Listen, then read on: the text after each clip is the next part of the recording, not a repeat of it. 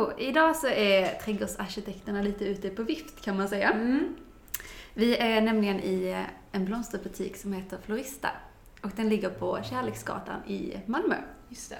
Ja, och när man kommer in här så möts man av ett hav av ljuvliga snittblommor. Som jag då förmodar ska bli fantastiska buketter och blomsterkreationer av dig, Sofie. Kan du inte berätta lite om dig själv? Jo, jag har drivit Florista i 3 år nu, drygt. Och innan det, jag är uppvuxen i Stockholm och har en utbildning i biodynamisk, jag har pluggat biodynamisk trädgårdsmästarutbildning innan. Och efter det så började jag plugga grafisk design och flyttade till Köpenhamn. Och var på en reklambyrå där ett tag och sen så tröttnade jag på det och bestämde mig för att flytta till Malmö för att jag ville tillbaka till Sverige, men jag kände att jag hade ingen lust att flytta tillbaka till Stockholm. Jag kände mig liksom klar med Stockholm, och så chansade jag bara på Malmö och liksom var inne i en fas där jag kände att jag måste verkligen börja om från scratch med mitt liv liksom, och tänka på vad är det jag vill göra. Om jag liksom räknar bort allt liksom, alltså, om man inte räknar in pengar, om man inte räknar in status, utan bara liksom, vad är det jag mår bra av att göra, vad är det som jag verkligen drivs av liksom. Och så bara av en slump så dök den här floristutbildningen upp. Och då var det liksom att det blev som att shit, det är ju det här jag ska göra, för att det blev som en kombo av trädgårdsmästarutbildningen, att liksom få jobba med något fysiskt arbete, att få jobba med händerna och samtidigt det här grafiska, att få vara väldigt kreativ och jobba med det visuella liksom. Så då hoppade jag på den floristutbildningen och då var det liksom redan tänkt, alltså jag visste från början att ska jag göra det här så ska jag ha en egen butik. Och det var nog därför som jag liksom kunde göra min egna grej under hela den här utbildningen liksom, för att jag visste liksom vad jag tyckte om och vilken stil jag hade och var liksom inte inriktad på att jag måste kunna de här grejerna perfekt för att jag ska få ett jobb någonstans. En anställning på en vanlig, inte Flora kanske, alltså, utan jag satsade mer på det som verkligen är min stil liksom. Och så rullade allting på jättefort verkligen, så att jag lyckades ju få kontrakt på den här lokalen, vilket är helt sjukt. Alltså det var ju drömlokalen mitt i Malmö. Perfekt storlek. Och så ligger den på Kärleksgatan. Ja, perfekt. Det är så gulligt liksom. Och Davids hall känns ju ganska liksom, det är lite ykt också. Och det passar lite. Och det är liksom jättecentralt fast liksom lite bort från gågatan, så man inte är mitt i smeten liksom. Men kan du inte berätta lite om din stil, din blomsterstil? Jo, alltså från början så var det ju att jag inspirerades väldigt mycket av så här, holländska målningar från 1500-1600-talet med, och det är där som liksom hela butiken, det är det som butiken är uppbyggd kring, de här mörka bakgrundsfärgerna, mycket blommor, ganska dramatiskt. Ja, för man skulle beskriva din butik så är den ju verkligen, det är ju mycket på en gång. Ja. Det är helt fantastiskt. Man riktigt slås när man kommer in här av alla blommor och alla färger. Men det är liksom lite som, och det känns lite som ett showroom också på ett sätt. Jo, lite grann. Det är det nog faktiskt. Men så har väl stilen liksom utvecklats mer till att jag vill att det ska se så naturligt ut som möjligt. Alltså att det ska se ut som att man i princip bara har gått på en äng och plockat ihop den här buketten själv. Och det har också liksom den stilen har utvecklats ganska mycket ju mer jag har börjat arbeta med lokalodlade blommor. För att de har liksom ett växtsätt liksom, att skälkarna är inte helt spikraka och det är väldigt yvigt och de går inte att kontrollera helt liksom. De har ett eget liv och jag låter liksom bara dem få vara helt enkelt. Men jag kan tycka att det är ganska snyggt när man har lite så friväxande. Ibland kan det bli väldigt stelt med de här perfekta gabrarna, perfekta rosorna som är så spikraka. Exakt. Det känns inte lika naturligt. Nej. Så är det ju egentligen inte i verkligheten när de växer upp. Det är ju inte det. Så jag försöker ju egentligen bara efterlikna det här växtsättet. Att är det en blomma som växer högt i naturen så låter jag den få vara hög i buketten också. Och är det någon som växer lite lägre, då får den hamna lite längre ner. Och det är aldrig det här att...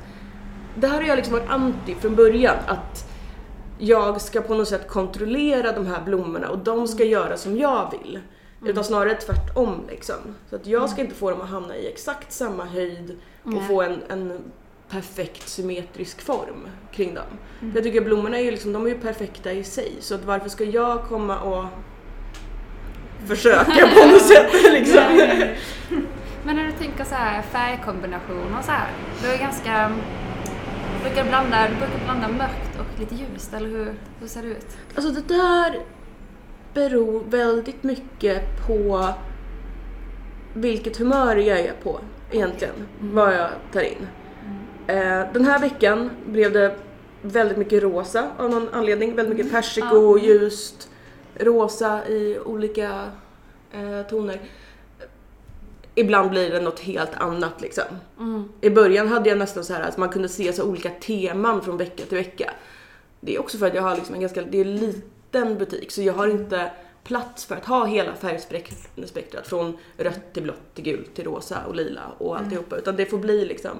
Så jag satsar liksom på att ha blommor som inte nödvändigtvis går liksom ton i ton, men det blir liksom så att alltså när jag handlar blommor så får jag liksom överblick av hur ser det här ut tillsammans. Så det blir liksom att mer eller mindre allting funkar ihop liksom.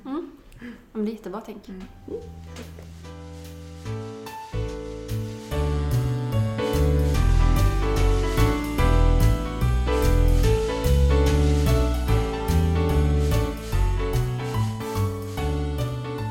Vi har ju mer och mer börjat uppmärksamma det här med hur viktigt det är att tänka på klimatet.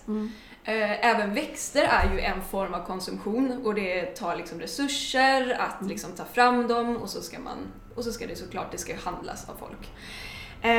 Och vi tänker här lite grann hur du tänker med hållbar odling och så. Tänker du på det när du beställer in blommor till din butik? Jag tänker på det nästan hela tiden faktiskt. Och så här års så svider det riktigt mycket kan jag säga. Alltså nu har det precis varit alla hjärtans dag också. I början när jag öppnade min butik då var det så här att jag hade bara i princip inga rosor någonsin i butiken. Varför det? Dels för att jag tycker att de är fula. Jag tycker, alltså rent personligen så tycker jag att det är den absolut tråkigaste blomman som finns. Men då snackar vi liksom 10 pack röda rosor liksom. Det är en pinne och så är det en liten stel knopp ovanpå liksom. Det finns ingen form, det finns ingen personlighet i blomman överhuvudtaget liksom. Men också för det här att majoriteten av alla rosor odlas främst i Etiopien, Ecuador, Kenya. Där jag då liksom fick lära mig att eller jag forskade lite på det liksom, att alltså, det är fruktansvärda förhållanden för de som jobbar. Det finns ju Fairtrade-rosor. Men jag har jättesvårt att hitta dem. Jag har jättesvårt och jag har försökt fråga på marknaden liksom, Fairtrade-rosor, och nu handlar jag i Danmark och de har liksom noll koll. De har inte som, det trodde jag ändå att det skulle vara. Nej, inte där. Alltså jag hittar jättesällan det. Men alltså annars är det ju liksom att de torkar ju ut hela sjöar i till exempel Kenya för att de ska då bevattna alla de här rosorna.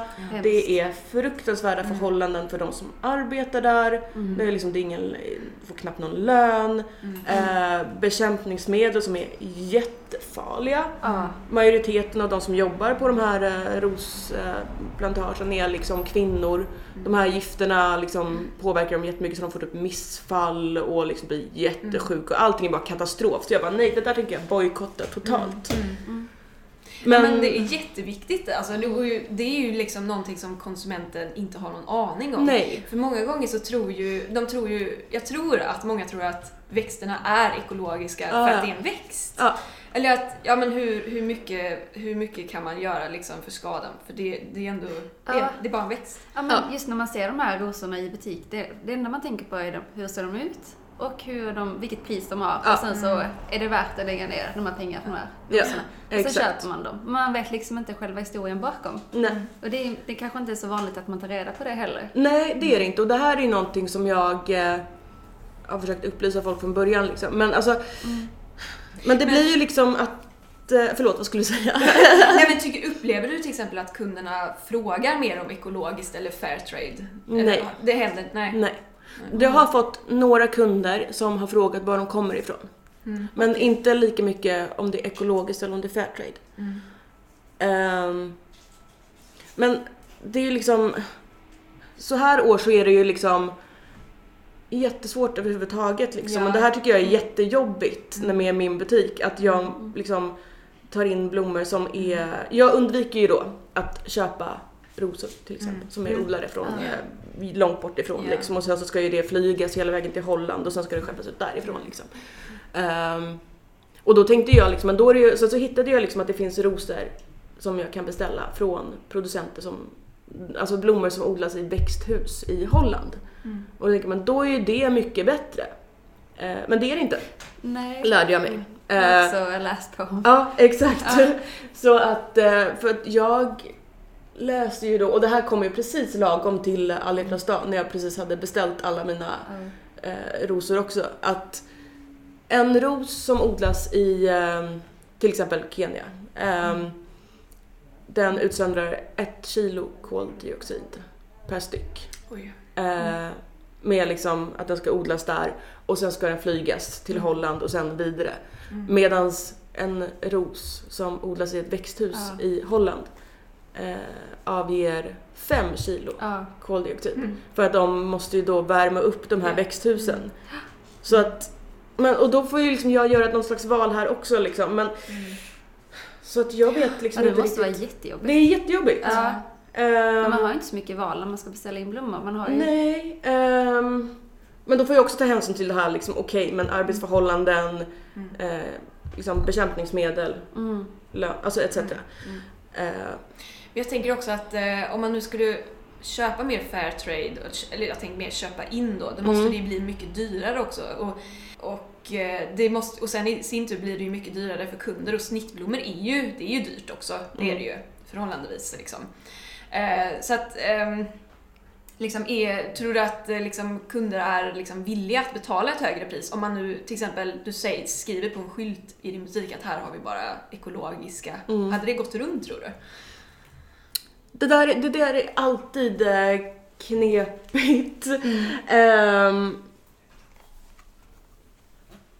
För det är väldigt sällan man ser en plantskola som säger men här har vi bara ekologiska liksom, växter. Nej, jag tror inte man har sett det. Nej, jag tror inte heller det. Finns. Utan det är nog väldigt svårt. Ja, för om man tänker för 10 år sedan så är det kanske inte ens någon som tänkte på det när man beställde in. Nej, det tror jag absolut inte. Det känns som att det kommer mer och mer. Och är det mer efterfrågan av ekologiskt och hållbart odlade blommor så kommer det säkert öka också. Då blir det ju lättare för er att beställa in.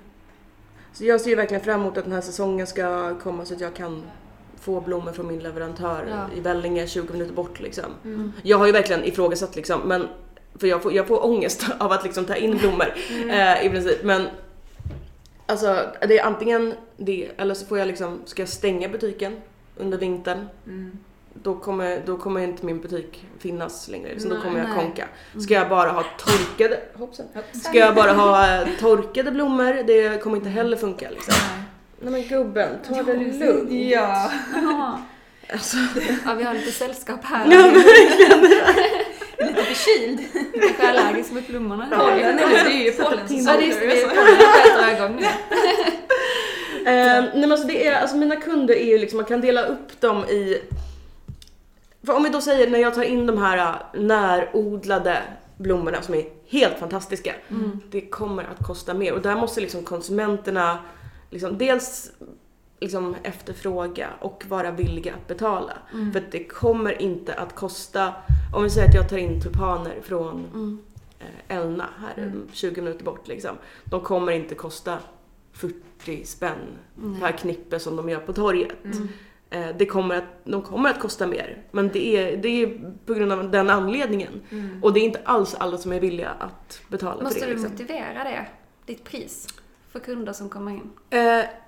Ibland. Ja. Men det är ju, alltså, efter att jag haft den här butiken i 3 år så får man ju liksom, jag har ju lärt mig att man kan inte bli älskad av alla liksom. En del tycker ju att det är helt fantastiskt att jag tar in de här blommorna, att de är så speciella och jag har blommor som inte finns någon annanstans och de håller mycket bättre. Och sen så är det de som kanske dels aldrig har varit här förut och de vet inte vad det är för slags butik. Och de är ju så här, varför har du inte liljor för? Eller varför har du inte, varför kostar tulpanerna 85? Alltså, för att de förstår inte. Och då är det nästan inte ens någon idé att försöka förklara liksom. För att de är inte intresserade. Alltså. Nej, men precis. Det ska vara rätt kund helt enkelt. Ja.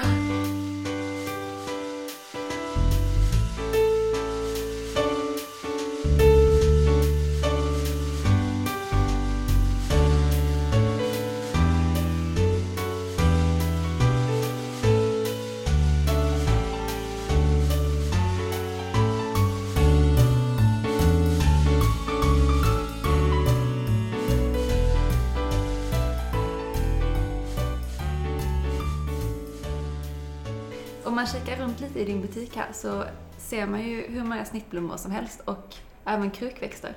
Du måste ju ha någon favoritblomma av de här. Är det någon som du alltid tar in? Det där är ju väldigt säsongsbetonat. Ja. Är det. Men om man säger säsong nu då? Ja, men franska tulpaner. Tycker jag är. Men så ser jag försöker ju också alltid ta in såna blommor som ger det här spretiga. Jag är inte så mycket för så här stora blad, alltså om vi säger eukalyptus till exempel eller någonting, om vi ska snacka utfyllnad, utan mer såna små blommor och gräs och grejer som gör det här yviga liksom, som gör att buketten får lite liv liksom. Det måste jag alltid ha. Skulle du säga att du är lite anti-trendväxter? För det känns ju, eukalyptus är ju lite, det måste man ju ändå säga att det är lite trendigt nu. Det har varit enormt trendigt i alla fall. Den största trenden som är nu, vilket jag tycker är helt vansinnigt, men det är ju den här färgade, alltså trenden med färgade blommor. Ja, det kommer det brukar vi prata om i podden också, att det man mår ju illa, typ orkidéer, blåa orkidéer. Ja, men det här är ju på en helt ny nivå. Vad är detta nu då? Okej, då måste du berätta. Alltså det är verkligen, om jag åker till marknaden nu i Danmark, alltså jag skojar inte, det känns som att typ hälften, kanske inte hälften, men en väldigt, väldigt stor del av blommorna är ju färgade. Och nu snackar vi alltså illrosa eukalyptus eller ljusblå eukalyptus. Men hur gör alltså de har färgat dem alltså på och det är det jag inte vet. Eller har de liksom doppat den i färg, sprayat den i färg, eller hur har de druckit vattnet i färg? En del har druckit vattnet, typ som det finns tulpaner. Eller om vi snackar då blå orkidéer, de har ju druckit. Jo, det har de. Men alltså om vi snackar ljusblå eukalyptus, den är ju spraymålad på något sätt. Och jag har försökt att fråga och jag har försökt att googla och bara vad är det för färger de använder, och jag hittar inget svar överhuvudtaget. Då blir jag också såhär, men och nu alltså monsterablad som är med rosa och glitter och allt möjligt. Det är lite såhär Barbie, är det? Ja. Och jag blir bara såhär, alltså det gör så ont i själen när man bara tog dem, men det var ju så fint från början. Varför gjorde man så? Okej, då kan jag tycka att det är en grej kanske att färga typ torkade blommor. Som, de är ju i princip redan döda liksom, så fine. Men när man tar färska blommor som redan är väldigt vackra i sig liksom, så ska man ändå på där och göra om. Det gör ont faktiskt. Jag mår riktigt dåligt av det. Okej, så vi kommer förvänta oss detta nu i blomsterbutiker i Sverige framöver kanske? Inte här. Men okej, spännande. Så där kan man ju snacka om det är anti-trend i alla fall. Utan jag står fast vid, alltså jag kommer ju också följa trender. Inte för att bara för att så liksom, utan för att man tar ju inspiration från det man ser runt omkring sig liksom. Så om någonting blir trendigt så tittar man ju lite närmare på det och så börjar man kanske tycka att det är fint liksom. Men det är skönt att jag liksom har det utrymmet att jag faktiskt får bestämma själv vad jag tar in liksom. Ja. Gör du många dekorationer och så här? Eller hur gör du när du sätter ihop dina paketter? För att jag läste någonstans om att du brukar använda hönsnät. Du använder inte så mycket stickmassa, va? Nej, jag undviker stickmassa så gott det går. Jag har ingen stickmassa här. Utan jag har tagit in stickmassa när jag har fått begravningsbeställningar. Och det händer väldigt, väldigt sällan. Och jag har också funderat på ifall jag ska sluta göra sådana begravningsdekorationer överhuvudtaget. För att jag vill verkligen inte använda stickmassa. Varför vill du inte använda det? Det är ju jättedåligt för miljön. Är det. Det är gjort av ett material. Jag vet inte ens vad det är gjort av. Nej, jag satt också fundera på det. Kan det vara någon form av plast eller någonting? Det är någon slags plast. Det känns som att det är väldigt... det konsumeras så mycket att man liksom använder och sen slängs det. Det är liksom ingenting man återanvänder. Nej, det är ingen återanvändning av det. Nej, inte alls. Och det där rinner ut i... Alltså för att om man har det i en behållare eller någonting, det är eller bara så här, om man har en hink, för att man ska ju blöta den här stickmassan innan man ska använda det. Så tar man en hink eller ett kar eller någonting och lägger ner den där så att den får suga upp vattnet. Alltså det är ju så här gröna partiklar i vattnet sen som man häller ut. Ja, man vet liksom inte riktigt vad man har hand om. Hur mycket kemiskt det är i det egentligen. Ja, det är nog både. Och så tänker man de här mikroplasterna som är liksom överallt idag. Det är liksom så hemskt. Alltså. Och så ett sånt slöseri ändå. Det är ju sådana här saker som inte alls egentligen är nödvändiga att använda. Nej. Så... Men därför är det ju väldigt smart att använda just hönsnät. Ja. För att det är någonting man kan använda åter. Liksom. Absolut. Det är väldigt mycket roligare att jobba med, tycker jag. Det är väl lättare att göra om också om man skulle göra fel. För om man väl stuckit i stickmassan så är det ju kört. Då är det kört. Då får man inte ta ut den igen. För då blir det luft i och då blir allting Nej, här kan man ju hålla på hur mycket som helst. Och mycket lättare för blommorna att suga åt sig av vattnet också. Ja, det måste det vara. Ja. Precis. Det blir längre hållbarhet. Så att... Men du jobbar ju också en del med torkade blommor. Det är inte så vanligt idag, men hur kom du på just den idén? Alltså det här är ju också en trend som har blivit helt enorm. Vilket det är väldigt kul. Jag har liksom alltid torkat det som går att torka. För att sen jag öppnade butiken, för att det är ett bra sätt att återanvända gamla blommor. Jag tycker att det är fint. Och sen så känns det som att nu det senaste året så har det blivit jättestort med torkade växter. Vilket var skitnice för mig, för jag har ju hur mycket som helst.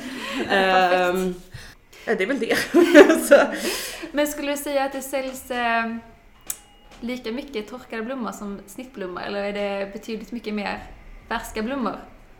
Här är det är mest färska blommor. Men som florist så är det jättetacksamt att kunna ha de här torkade blommorna. För att de säljer jättebra, men det är ingenting som behöver slängas. Det blir inte gammalt, så att jag kan ju köpa in jättemycket, för de är inte så billiga att köpa in. Men det gör inget, för att de säljer ju. Så att jag kan ha kvar. Jag har hela källaren full med torkade blommor. Det är perfekt. Men att fattar du rätt att du köper in de torkade alltså? Eller torkar du en del själv? Både och. Alltså nu när trenden har vuxit så pass mycket så har det ju kommit väldigt mycket eterneller och som de här torkade palmbladen och grejer på marknaden. Så att då en del det kommer liksom i sådana mängder som jag inte kan torka själv liksom. Ja. Vilken blomma skulle du säga är mest lämplig för att torkas? Jag tänker att de tappar ju lite färgen också när de torkas, och sen kanske utseendemässigt, om det är någon som är extra bra för att torka. Det finns ju särskilda eterneller som lämpar sig jättebra för att torkas liksom, som verkligen behåller färgen också. Men det enklaste egentligen, om man bara ska den enklaste blomman att torka, det tycker jag är brudslöja egentligen. Okej. Men den tycker jag är jättefin när den är torkad. Och det är inget så här att man måste hänga upp och ner eller någonting, utan det är bara låta man bara låter den vara. Ja. Men brudslöja är jättefin. Ja, det är ju det. Det är en väldigt romantisk blomma också. Så ja. Jag tyckte den var så gräslig i början. Yes. Alltså, men jag tänkte ju bara så 80-tal, alltså röda rosor och så brudslöja nerstucket däremellan liksom. Men sen så insåg jag, det var faktiskt när min syster skulle gifta sig, så ville hon ha en krans. Hon ville inte ha någon brudbukett, hon ville bara ha en krans av enbart brudslöja i håret. Så då köpte jag in en massa brudslöja. Och så insåg jag liksom att själva blomman i sig är ju jättefin, så hög och yvig och verkligen så här ängslik egentligen. När man inte liksom klipper ner den och trycker ihop den så är den faktiskt jättefin. Ja. Men det är väl roligt att man liksom hela tiden, alltså ens smak utvecklas hela tiden. Man bara, men det här var ju verkligen helt fantastiskt, alltså det är jättesnyggt. Ja, verkligen. Ja, men det är jätteroligt att man liksom ändå... Ja, men faktiskt att man förnyar sig lite. Ja, man behöver ju det. Men när du tänker så här, alltså, har du mycket krukväxter och så hemma? Eller är du mer att, nej, hemma är det liksom lugnt med det? För det vet man till exempel, jag har själv varit hos en trädgårdsdesigner som, hon höll ju bara på med blommor hemma hos henne, ingenting. Liksom, där hade hon varenda fönster, det var inte en kruka där. Alltså. Jag är likadan. När vi flyttade till en ny lägenhet så var det så här, då hade vi flyttade från en lägenhet som var på nedre botten. Och det var inget ljus överhuvudtaget, jag kunde inte ha några växter alls. Och så flyttade vi till en lägenhet som var på 3:e våningen. Det är fönster i båda riktningarna. Jag bara, jag ska ha så mycket växter. Alltså gud, det ska liksom synas att det är liksom Florista som bor här. Alltså det ska vara en djungel. Så jag köpte hur mycket växter som helst. Så jag tog hem allting som du vet höll på att bli så här dåligt i butiken och livade upp där hemma. Men så till slut så blev det liksom att jag blev så stressad när jag kom hem. För jag håller på med det här hela dagarna. Och så kommer man hem och så ser man bara, gud, den där behöver ju vatten och den där behöver flyttas på, den här behöver planteras om. Och jag bara, nej, nu, det går inte. Så att nu har jag liksom, jag typ gav bort typ alla mina växter till kompisar. Och sen, nu har jag kanske 5 stycken växter hemma som verkar ha lite mer så här sentimentalt värde liksom. Man kanske har fått eller liksom...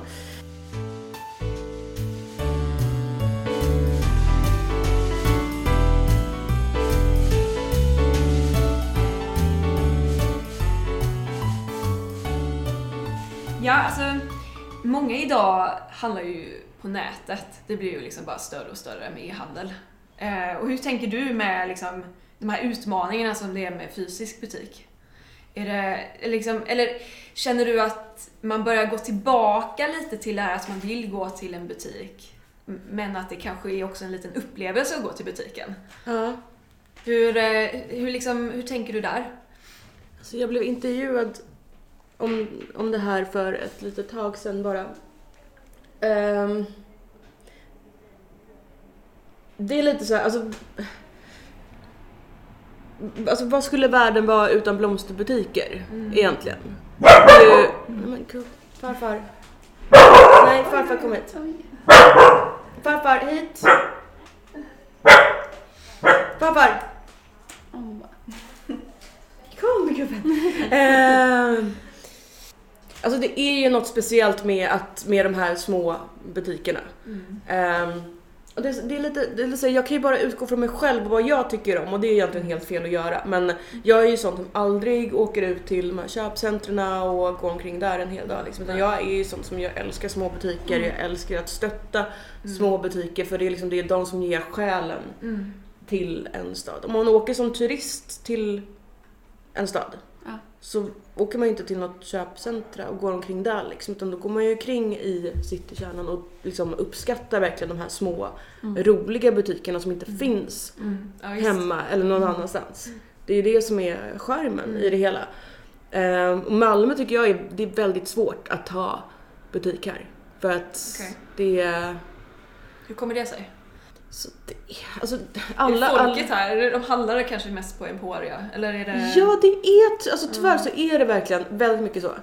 Men man måste ju ändå säga att stadskärnan i Malmö är ju väldigt fin liksom, och det är ju mycket butiker här ändå. Alltså, till skillnad mot om man ser till Helsingborg som man också, jag har ju bott där är det ju liksom, där stänger ju butik efter butik och det finns nästan inte kvar någonting alls där, utan alla åker verkligen till Väla. Men i Malmö får man ju ändå säga att det är en del butiker, men som sagt, det stänger ju också, det gör det ju. Här har det stängt jättemycket.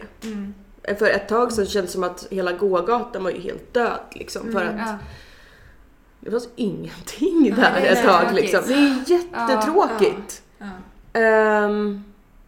Och jag som är från Stockholm är ju så här. Jag kan känna att butiker i Stockholm har ju, alltså där folk har en större vana av att spendera pengar. Vilket jag själv blir så här chockad över när jag själv kommer till Stockholm för att hälsa på familjen. Liksom, hur jag bara, liksom, man leds, alltså hela stan är uppbyggd kring konsumtion. Så man bara leds in på ställen där jag egentligen inte alls hade tänkt att jag skulle. Liksom. Och så står man där med en påse med någonting som jag har köpt som jag inte alls hade tänkt. Liksom. Jag känner igen det där. Ja, exakt. Malmö är liksom, det här handlar inte om att folk i Malmö inte har pengar, för att det har de. Malmö är ju helt enorm matstad liksom. Så folk spenderar väldigt mycket pengar på att gå ut och äta och dricka goda viner och sånt liksom. Men resten är de liksom väldigt, där är det en väldigt tight budget liksom. Kan det vara liksom också att staden är kanske uppbyggd på lite annat sätt då än Stockholm? Att man får leta sig, att man bestämmer sig för idag ska jag köpa blommor, så går man till blomsterbutiken och sen så går man hem. Man kanske inte spontant på samma sätt. Så kan det nog. Kan det vara det? Ja. Och sen också, det är ju lite en arbetarstad från början. Det är också. Det är det. Och det sitter ju kvar i deras kultur också. Att blommor, det är nog lite mer till fest kanske. Ja, inte till vardags. Nej, exakt. Man ska ha lite mer vardagsfest då. Nej, men vi får väl tacka för att du fick komma. Det var verkligen jätteintressant att prata med dig. Ja, det var jättekul. Det var kul att ha er här. Ja.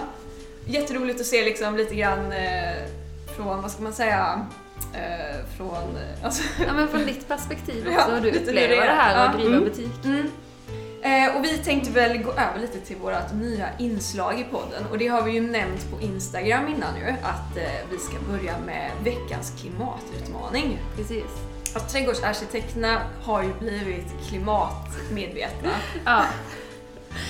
Och Martina, vill du berätta om vårat veckans utmaning? Ja, men veckans utmaning är att minimera plastförbrukning. Ja, i vår vardag. Ja, men precis. Man får tänka lite extra på när man handlar att inte ta en extra plastpåse, eller kanske inte behöva köpa paprikorna som ligger i träpack eller med plast runt om, eller bananer med plast, utan man försöker minimera plast. Ja, precis. Alltså ta med sig en tygkasse till affären, försöka liksom tänka innan man går och handlar liksom. Ja. Vi får börja i små steg här. Ja, men allting som man gör är en liksom allt bidrar till klimatet. Väg till en bättre klimat. Ja. Och du kanske vill hänga med på detta? Ja, absolut. Ja. Jag är redan med. Ja, men det är härligt. Ja, men då får vi väl avrunda för idag. Ja, tack för idag. Tack ska ni ha. Ha det bra. Hej.